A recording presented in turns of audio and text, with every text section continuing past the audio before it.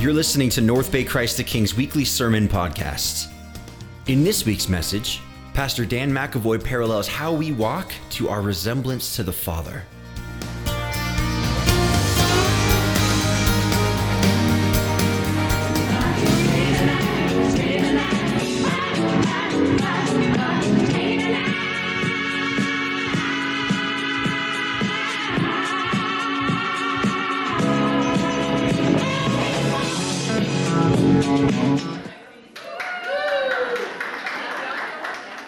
You know, when I was a kid, that was the epitome of cool right there, Travolta. That was it. In my mind, I thought that way. I thought that could be me. But reality sets in in the real world and where we're at. In fact, as a kid, I actually was, thinking I could be that cool, but really though, I actually got teased in middle school by the way I walked. And I think I've improved over the years in how I walk, but there was a period of time, and I think I tried to correct it along the way, but I got teased, and this therapy as I share this with you, is that I got teased that I walk like a duck. And there's people that have, there's people like that. You got those friends that have they have a soundtrack going in their head as they're going down. And I had something else. I don't know what it exactly was. But you can laugh. It's okay. I'm giving you permission to laugh about this because I'm over it through some, some counseling sessions. But I used to walk down the hall in middle school in passing time, and people would tease me. I walk like a duck, so I'd hear quack, quack, quack. I heard Danny Duck, okay? I heard, different noises, and people would mimic me, whatever it was. And so I was really self-conscious about how I walk. And so I remember in the hallway in our home when there was a long mirror, and I would try to walk, like I'm trying to walk straight, not side to side. And I do good for a while. And then I kind of go back to my way that I walked, and I just was insecure. And then what made matters worse was my mom. We were walking down the street one day, and she goes, "You really walk like Daddy." She was referring to her father, my grandpa. I'm like, oh, great. This duck walking is genetic. So over the years, I've tried to improve the way I walk. And so after actually 20 years, my wife says, I know something about you. You walk less ducky now. I'm like, oh, thanks, hon. That's such a compliment. I really appreciate you sharing that. Now, there's times like I think, reminding of my grandpa, I think that could be a good thing, not so much of that and that. But I would say today I want to share with you that one of the greatest compliments we can receive as a follower of Christ is that we walk like Daddy. That people would go, wow, like father, like son, or like father, like daughter. We're doing this series here called More Than Words. And we're looking at the Apostle John's letter to a group of people who were led astray, that the walk and their talk didn't match, that the words and their actions didn't necessarily need to match up. It was actually fake news that was shared that if you believe, it little has to do with the way you act and what you believe. So we left off last week talking about this false teaching where it was so clear, and John emphasizes that who you are really is a reflection of your affection, who you really love. And today we're going to talk about love again, but in a manner. In fact, we sang about it earlier, of a furious, incredible love. So we can all talk a good talk, but what it really comes down to is how you walk. And so here's the question: what's your walk like? We all have unique walks.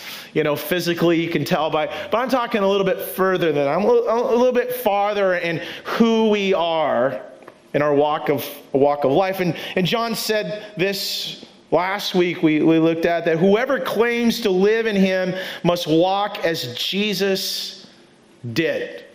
The people, when they're passing us by, they're like,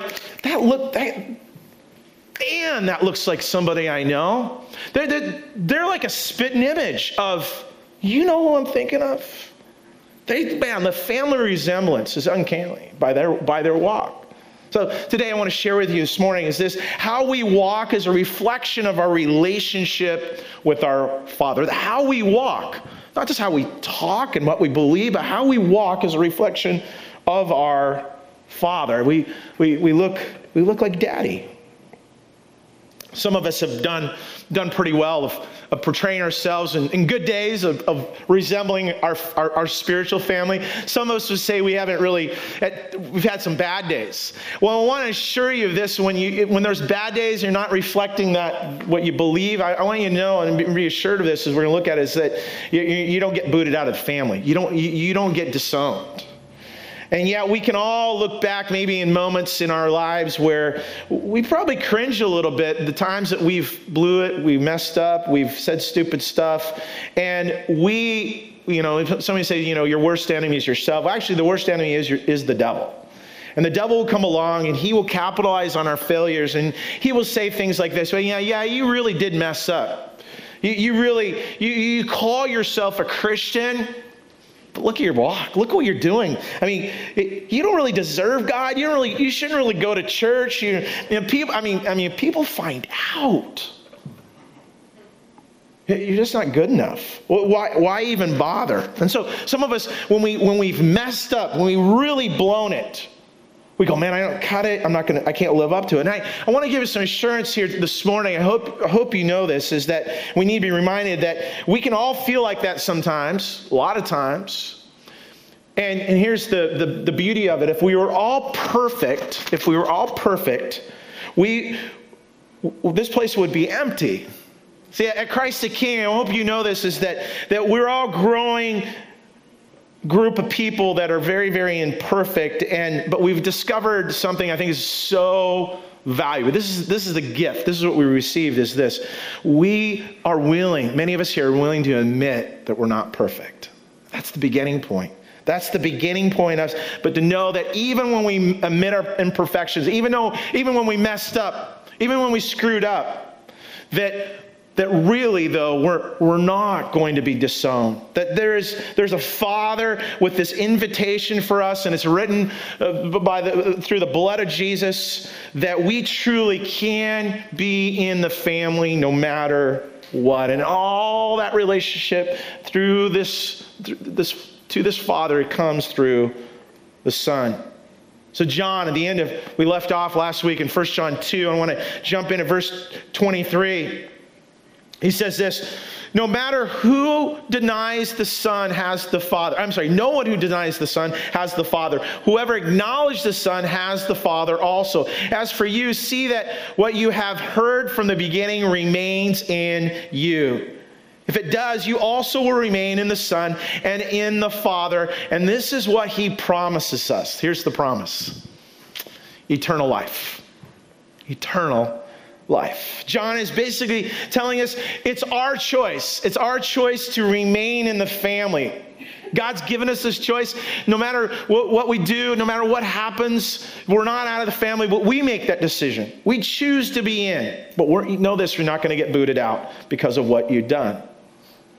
So, see, much of our walk in life, I'm talking about the way we were raised and the way we're going, is very much on a performance-based scenario.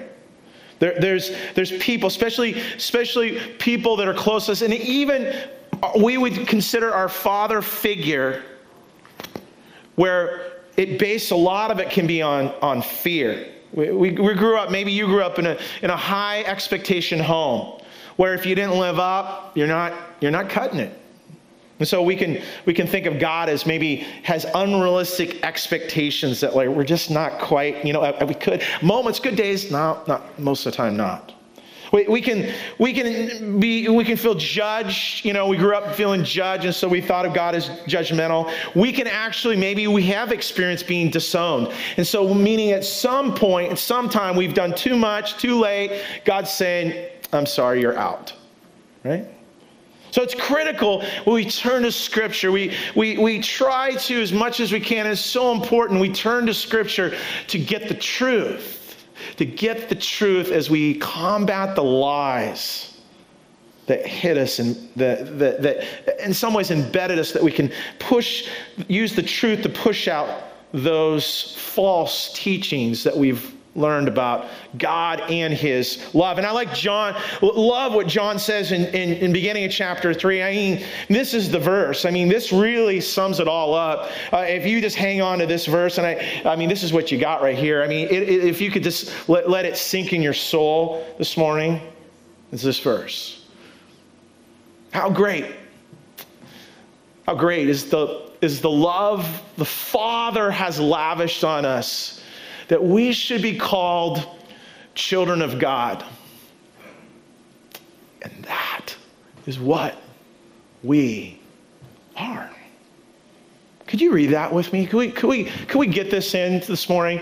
Read this with me.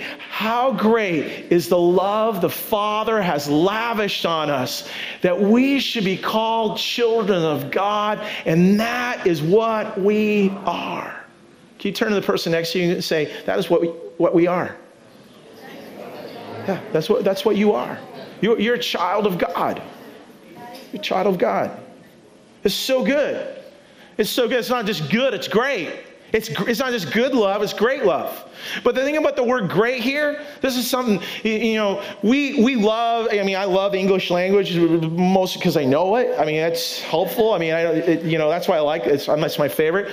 But it doesn't always do justice. In fact, the Hebrew language, and the Greek, mostly Hebrew, now this is in Greek originally, there's a lot of different facets of the language, the inflections of, so great here is, we just say great. We say, pizza was great, right? We love pizza. It doesn't do justice to it. Great here, it's not just a step above good. It's actually even more than this great. It's more than this love, this great love. It's more than the father and mother's love combined. This great love here means a love that's beyond this world. It's this word agape, which means perfect, holy, bigger, the best of this entire world. And I love how the Apostle Paul, he says of this great love. In fact, we sang some of these lyrics this morning of this from this verse. It says this: to grasp how wide and long and high and deep is the love of Christ, and to know this love that surpasses knowledge, that you may be filled to the measure of all the fullness of God. And now to him is able to do immeasurably more than all we ask or imagine, according to his power that has worked within us. This love, you can't grasp it, you can't measure it, you can't get an angle of it, you can't wrap your arms around this love. It's big, it's massive, it's furious love that's changing hearts and minds. It's this love that's there. And the great, word great, it's an understatement for this love the Father has lavished on us. What's this word lavish mean? Well, it means generous, benevolent, extravagant, excess, over the top, spare no expense, and even to the point, it means a rich sugar daddy giving his little princess every little thing her little stuck-up heart wants. Love. That's God's love. But it's undeserving to us. But that's what he's lavished on us. And this love is more than the money, anything the world can have, because it's beyond this world. It's the greatest gift ever. It is how did he lavish it? How did he give it? It's all through his Son. The love, everything, all that love was poured through his Son and the sacrifice that he gave. This great love, this was a gift greater than anything created. It was his very self. Emmanuel, God with us, is Jesus. The cross of Christ, it sealed our adoption papers so that it could hold and contain, if anything possible, this everlasting love that the Father has for us. Do you get it? You can't get it. It's too much. Get it? We can't even comprehend it all. And yet, Jesus helps us be able to wrap our arms around him and who he is. And he came in bodily form. He came to us in a way that we can understand and articulate so much this love that we have. And so, you see, God, you probably noticed it before, God is just God without a relationship with Jesus. God is not our Father until we receive the Son, truly, spiritually, for all of us. He says, you will be called children of God, and that is what you are. And the reason that is what you are is when you accept the Son. Jesus said to himself, I am the way, the truth, and the life. No one comes to the Father except through me. And then he says this. Sometimes we miss this part of it. He says, if you really know me, you will know my Father as well. From now on, you do know him and have seen him. They were looking at him like Father, like Son. I'm proud to carry the family name McAvoy. I'm proud of that. And every week I get asked, are you one of the McAvoys? And yes, the name on the truck I'm related to. Okay, so if you see the oil trucks all over the county, I'm related to them, and I'm proud to be related to them. I really am. I have a wonderful family. And just so you know, to correct things, that's not the duck walking side of the family. That's the other side. And I'm proud of that side as well. But you know what? What's even more proud of what I'm really, really proud of is being part of this family here. Be part of the Christ the King family. Bigger than the Christ the King family. I'm glad to be a part of the Church of Jesus family. Aren't you? I'm proud. I'm in the family. Wow. It's a pretty big family. And I don't know everybody, right? I mean, how do you know everybody in the family? It's a big family reunion. It'll happen one day in heaven. It's going to be pretty amazing. But you know who's even prouder of this family? God is. God is. Think about this. If God had a wallet, all our pictures would be in it. Okay? If he had an iPhone, Instagram, oh man, it'd be huge. He'd just be flying through pictures. Look at my kids. Do you see my kids? You see what they did the other day? It was phenomenal. It was amazing. Okay, we know, people share pictures. No, if God had a fridge, your little handprints would be on there. Little artwork, you know what I'm saying? And you look like, that's terrible looking. Well, that's I'm proud of. That's artwork. That's my child. That's my kid. That's my son. That's my boy. That's my girl.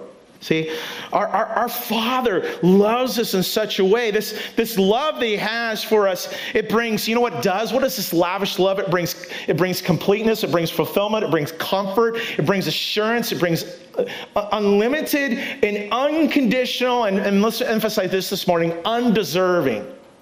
It's undeserving love. Why? But here's the thing, our walk is a reflection of that relationship. So you might be here this morning just like I, walking insecurity in life and trying to, I'm going to walk not like a duck. Okay, I'm going to walk, I think spiritually sometimes we want to try to correct our walk, don't we? We want to go, I don't know, there's times where I'm doing good. I'm walking the right way. I'm on the path, and I'm in strut and stride and feeling cool, and I'm going down the street. And then there's moments I'm not, and those are the bad moments. Those are the times like my walk is not a reflection of my love for my Father, and you want to do it differently. I think you're here this morning because you do want to do it differently. Well, John gives us some help this morning to help our walk and our talk, they match up a little bit, that it would really be a reflection. And it's through the pathways through his great love. So walking reflections love. First thing you write this in is that there's nothing we can do. Can I tell you? There's nothing we can do that can separate us from his love. Nothing you can do separate us from the love. When our children were little, we used to say to them, and we still say to them when they're older, there's nothing you can do that will cause us to stop loving you. We will always love you regardless. Now, they get older, that gets tested a little bit, doesn't it? Teenage years, and some of you who are empty nesters know the fact that there's times and there's moments where you're going, really? You're going that way, you're doing that, and they make their own decisions and choices, but I know deep down, many of your parents, you still love your kid. As matter is they're going on a completely different direction than you would desire and want them to. And maybe you wouldn't say in a way God would want them to. You still love them. You care for them. And that's that kind of love is you love them regardless. And that unconditional love that you have from them is only a fraction of how our Father loves us. But it's so hard in a very performance-driven, judgmental world we live in. So Paul tells us something amazing about the promise of God's love. Listen to this. You got to be reminded of this. For I am convinced, Paul says, that neither death nor life, nor angels nor demons, nor neither the present nor the future, nor any powers, neither height nor depth, nor anything in all of creation will be able to separate us from what? The love of God that's in Christ Jesus our Lord. God's taking us and saying, look me in the eye. He's saying, listen. Let me see your eyes. Listen, I love you. I love you regardless of anything that happens. If you messed up, I still love you. I'm not going to disown you. I'm not going to walk out on you. I am your everlasting Father. And I've proven that great love by giving my son. See, our walk and reflection of the reality is to know this. You can write this in. Our sin, this is so important, despite all this love we're talking about, is this. Our sin, you know what it does though? It doesn't just break the rules, it hurts God's heart. So he loves us, everlasting love, but we got to make sure we got to deal with this. And John deals with it here is that our sin, it's not just breaking the rules. It hurts the heart of God. And I think one of the challenges in our Christian walk, if you've been a Christian for a while and you're walking Christian walk, is that sometimes we can make it about rules. We can slip in. There's a distance because what's interesting about rules, and you might disagree and we can talk afterwards about this, but I think many times rules are actually easier to follow than relationship. In some ways it is. Because rules can be just a formula. Rules can be just this formula where we just follow like 1, 2, 3, and then, okay, good, I'm good, right, good. And then I don't have to worry about it. I don't have to have any interaction. And that's not the heart of God at all. God wants this relationship with us. And I think what happens is when we let the relationship grow distant and cold, we make it about the rules. We make it about the have-tos. We make it about, well, I need to, I should go to church. I should read my Bible. I need to do this. I have to do this. We get focused on those areas. So listen, the goal of the walking with God is not how close you get to the edge without sinning.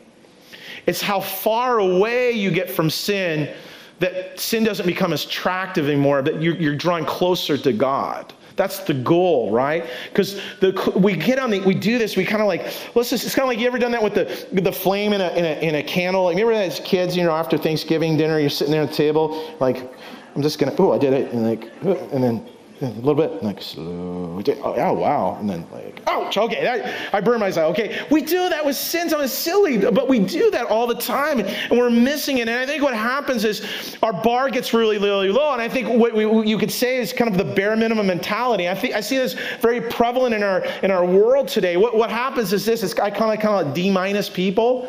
You know people, maybe you say times for you, like you got through school like barely, and so you pass. D- is a pass. You get credit, right? You're in. You made it. And so we take that D- mentality into our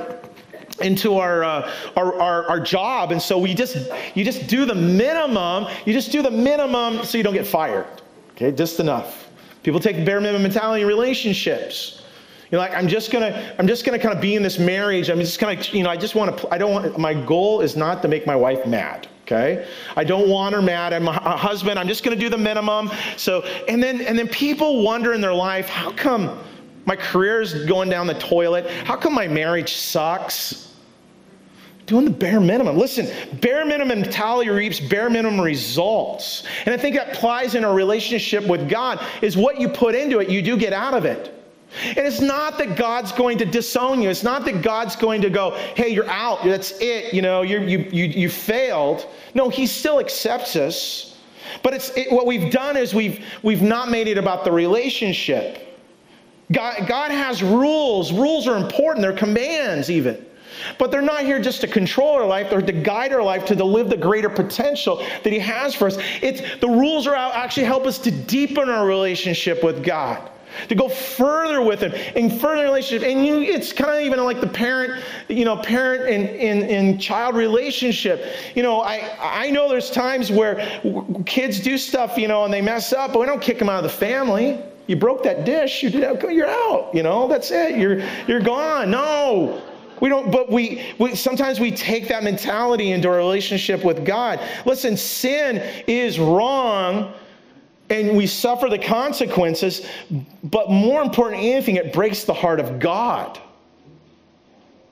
Listen, it's no different in parenting where, when our kids do something wrong and we've sinned against our spouse. I mean, there's some people that have been unfaithful to their spouse. What it does is not just you sinned against them, you hurt them deeply. Sin is personal and painful. And it's the same in a relationship with God. We don't have to forget that God is a living being. He's not just an entity. He's not just an icon. It's not just a stoic thing we worship. He is a person. He is a living, eternal being that we hurt his heart. So as kids, we typically, intrinsically, we don't want to. We want our parents to be proud of us. And when parents come along and we do something wrong, I don't know if this happened to you, then you're fearful of them and you're getting in trouble and they're mad at you, and then they say this, they go, son, daughter, I'm not mad at you. I'm just disappointed in you. Oh. No, Mom, we'd rather have you yell at us than say those, because some ladies, you've been a little bit like, oh, you hurt me. And as kids, we just melt. Because no, we don't want to hurt Mom's heart. And it's the same way in a relationship with our Father. Yes, we're going to sin, but it hurts. We disappoint.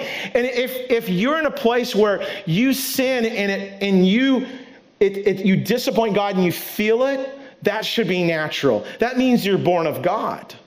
But I tell you, if you sin and you don't care any regards for that, well, you know what? John makes a pretty clear point that maybe, just maybe, you're not one of God's children. You're thinking, wow, that's really, John cuts through the confusion right here where he says this. He says, dear children, do not let anyone lead you astray. The one who does what is right is righteous. Just as he is righteous, the one who does what is sinful is of the devil, because the devil has been sinning from the beginning. The reason the Son of God appeared was to destroy the devil's work. No one who is born of God will continue to sin because God's seed remains in them. They cannot go on sinning because they've been born of God. This is how we know who are the children of God and who are the children of the devil are. Anyone who does not do what is right is not God's child, nor is anyone who does not love their brother and sister. What's John saying here? Well, he's saying if you're living blatantly, rebelliously, a life of sin, there's got to be a question at some point whether you or someone you know is born of God in the first place. Wow, that's pretty. Do you know where that's going there? And that's pretty serious. Well, sin's serious thing. See, listen. Yes, you're going to sin. We're going to sin, okay? It's not saying you're not going to sin. It's the keep on sinning part is the problem. That's the problem. So here's the question that maybe help you a little bit. It comes down to this. Who's your daddy? Who's your daddy? Right? The answer has everything to do with your attitude toward your sin. If daddy is if the devil is daddy, sin is not a big deal. You just follow daddy devil's footsteps. That's how you just walk. That's how you roll. That's how you stroll down life. It's no big deal, right?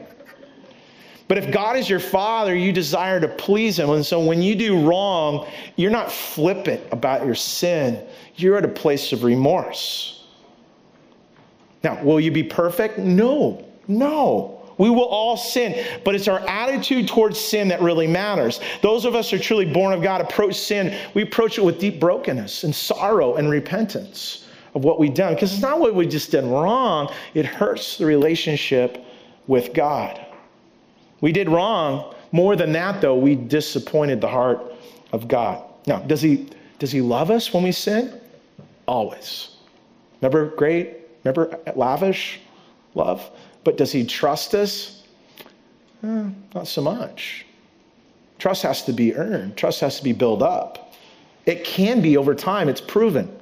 It's proven this way. See, finally, how we walk is a reflection of that relationship. Our love for him is not proven by what we say, but by what we do. I've done countless weddings, and I've done them in just beautiful. I've been invited to different places. I've done them in churches, done a few here. I've done them outdoor, indoor. I've done them in stained glass and beautiful manners. I've even done a wedding, got flown over to do it in a Hawaiian beach. Beautiful. It was amazing. If you want to get married in Hawaii, call me up. I'd love to help you out there.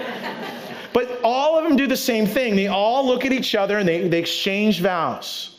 There's people getting married this summer. They're here. You're going to exchange vows, and you're going to either say somebody's vows that people wrote, or you're going to write your own. And love, honor, and cherish. I love, honor, and cherish. Do death to his part. Death to his part. And you go. So help me God. And I'm in. Okay. I'm committed to you. Okay. Well, awesome. But they're only words. They're only words. Unfortunately, some of those weddings that I've done, I'm saying beautiful places, those people aren't even married anymore.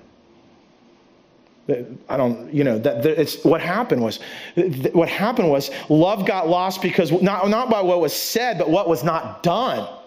It wasn't even what they did, though that could have been part of it. It's what they didn't do. They didn't love, honor, and cherish. It wasn't in the words, it was in the actions. And so John says straight up of what love is. If you want to know what love is, this is what it is. This is how we know what love is. Here it is. Jesus Christ laid down his life for us. And so we ought to lay down our lives for our brothers and sisters. If anyone has material possessions and sees a brother or sister in need but has no pity on them, how can the love of God be in that person? Dear children, let's not love with words or speech, but with actions and in truth. And you heard this over and over again. Listen, people care diddly squat what you believe, even what you say. What really matters is what you do. It really matters, are you loving the way that God loves you and expressing that love? It's not in our words, more than words. It's in action and in truth, with our actions. When we reach out to those that are in need, when we care in a tangible way to those that are a place that need food, and more than need a food nowadays, you can get food anywhere. It's good to get meals out. They need a friend. They need people in relationship with them. Now, it's interesting, John says in actions and in truth. How do you love someone in truth? Well, what does the Bible say? You speak the truth in love. You love them so much that you speak truth to them. We should love people in tender ways. When people are in crisis, people are ill, life is caving in, we don't go up to them and go, you know what? You just need to buck up, right? Right? No. We reach out and we care and we help. It's convalescence care. And then we get them back on their feet, and then we go, head on out. Time to fly again. Got the wings fixed. Now it's time to get out of the nest again. It's tender love and tough love, and those are so tough to do at life. And yet, with great expression of compassion, we can love by empowering and helping people. So that's always a tricky thing to do. But here's what I love about 1 Corinthians 13 about love. It says this, I love this, and this is so good. Love never fails. So if you attempt to love and people don't like the way you loved, you tried. You tried to love. You did it with the heart of love. You try to care in the best way. Love never fails. Love never fails. Let me ask this as we wrap up here. Who do you know that needs the Father's great love? Who is it in your life? Who is it this week? Is there people in your life that are, you work with, that you live with, that you go to school with? Who is it in your life? Who is it that you can invest in a practical way of love this week? There's people all around. Last week we put this challenge out. It's the 30-day challenge, 30-day kindness challenge. I don't know if anybody did this. I get a little email each day if you sign up on the bottom there through the jointhekindnesschallenge.com. They'll send you a little reminder today. My wife, she's coming later. She's coming to the second service. I'm so proud of myself. It said this morning, I clicked on it, it says write a little note, and put it in their like dashboard of their car. So right now she's getting that little note, and so I'm proud of that. And isn't it cute? But here's the thing: practical ways, not just in words, but practical ways to reach out. Who is it in your life? Pick somebody to be kind to this week. Take the challenge. And this is the way: you don't say anything bad about them or to them. You speak positive words of affirmation to them, and you do something nice to them. But here's the thing I want to make sure is they need to know you, because if they don't know you, that's creepy, okay? Don't do that, okay? Reach out in some ways. Here's the thing. This last week, our community, there were some suicides. There's some kids that ended their life, and you're saying kids. There was multiple people this last week. Some of them were televised and notified. Some of them weren't. I know a few that happened this week. No one even knows about it because no one knew them. What if this week we could thwart some suicides? I know that sounds ominous. I'm like, oh my gosh, but you just never know. What if it's that extra little conversation with someone? What if it's a smile? What if there's these moments that we could go and people go, not this week. I'm gonna live this week. I feel like I got some hope. I got some opportunities. People that are around you, you're looking at, and you're going, how are you really? Now, how are you? How are you really? And we speak in each other's life. There's these moments. But as we pray, let me just ask this last question. Are you following the footsteps of your dad? Are you following the footsteps of your dad? I mentioned my grandpa. And I want to make sure that it's not that I got my walk from my grandpa, my physical walk. I really feel like I inherited his spiritual walk, his legacy. My grandpa came to faith in Christ literally in the back 40 of his farm as a young adult. He came to grips that he was a sinner and needed Jesus, and gave his life to the Lord, raised 10 children. He was a garbage truck driver. I haven't took that career on yet, but he did that for many, many years. But more than that, my grandpa, he was an elder in his church. He had a passion for the Lighthouse mission. He was on the board for many, many years, reaching out to homeless people and sharing the gospel. So I just have a heart for the Lighthouse. But what's kind of interesting is I remember when I was a kid, I'd go up to this gravel road into this little woods into this little church. And it was just north of the Guide Meridian. And we go up in this little gravel road and this little chapel. Well, eventually there's a shopping center that got built there. And so this little church got moved. It's actually on the corner of Northwest and Aldridge Road, little Bible chapel.